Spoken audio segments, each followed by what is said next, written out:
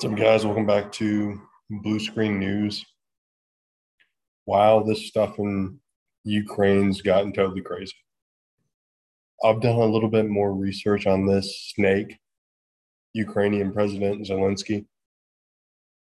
This guy is not only a neo-Nazi, he also is an Antichrist. He's a Jew. And you might be saying, well, how does him being a Jew automatically make him an Antichrist? The Jews are the original Antichrist. If the Jews had just accepted Christ to begin with, there would be no such thing as an Antichrist. If Christ was on earth and the Jews originally just accepted him, the concept of the Antichrist wouldn't even exist. So Zelenskyy, in being a Jew, is an Antichrist. And he's also a neo-Nazi. So when Putin's attacking him and calling him a neo-Nazi, I'm starting to believe it. I'm reading all these articles about Ukrainian government being taken over in around 2014 by these neo-Nazis. And this Zelenskyy guy used to be an actor. This guy used to go on TV with makeup and used to try and make people giggle or make people feel some sort of emotion. In movies or TV shows, I didn't look the guy up. I couldn't care less what he was in. But he 4 years ago was acting on television shows, and now he's in charge of military forces. I don't understand how that works. That doesn't really seem to be that logical of a flow of events. Would we put somebody like Jimmy Fallon in charge of our military? Would we put somebody like Ryan Reynolds in charge of our military? Certainly not.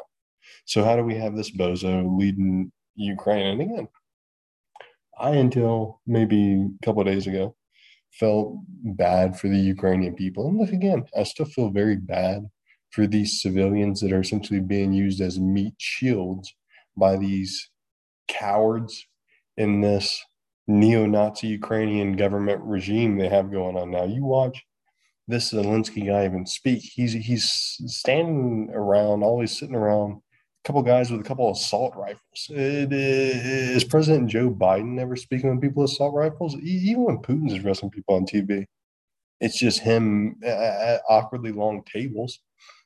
But when Zelensky's addressing people, it's him with literally two guys with assault rifles, maybe even more behind the scenes and stuff. It's very neo-Nazi centric, and to any Jew that's going to push back on the Jews clearly being the Antichrist, or to any Gentile that's confused by why is that significant?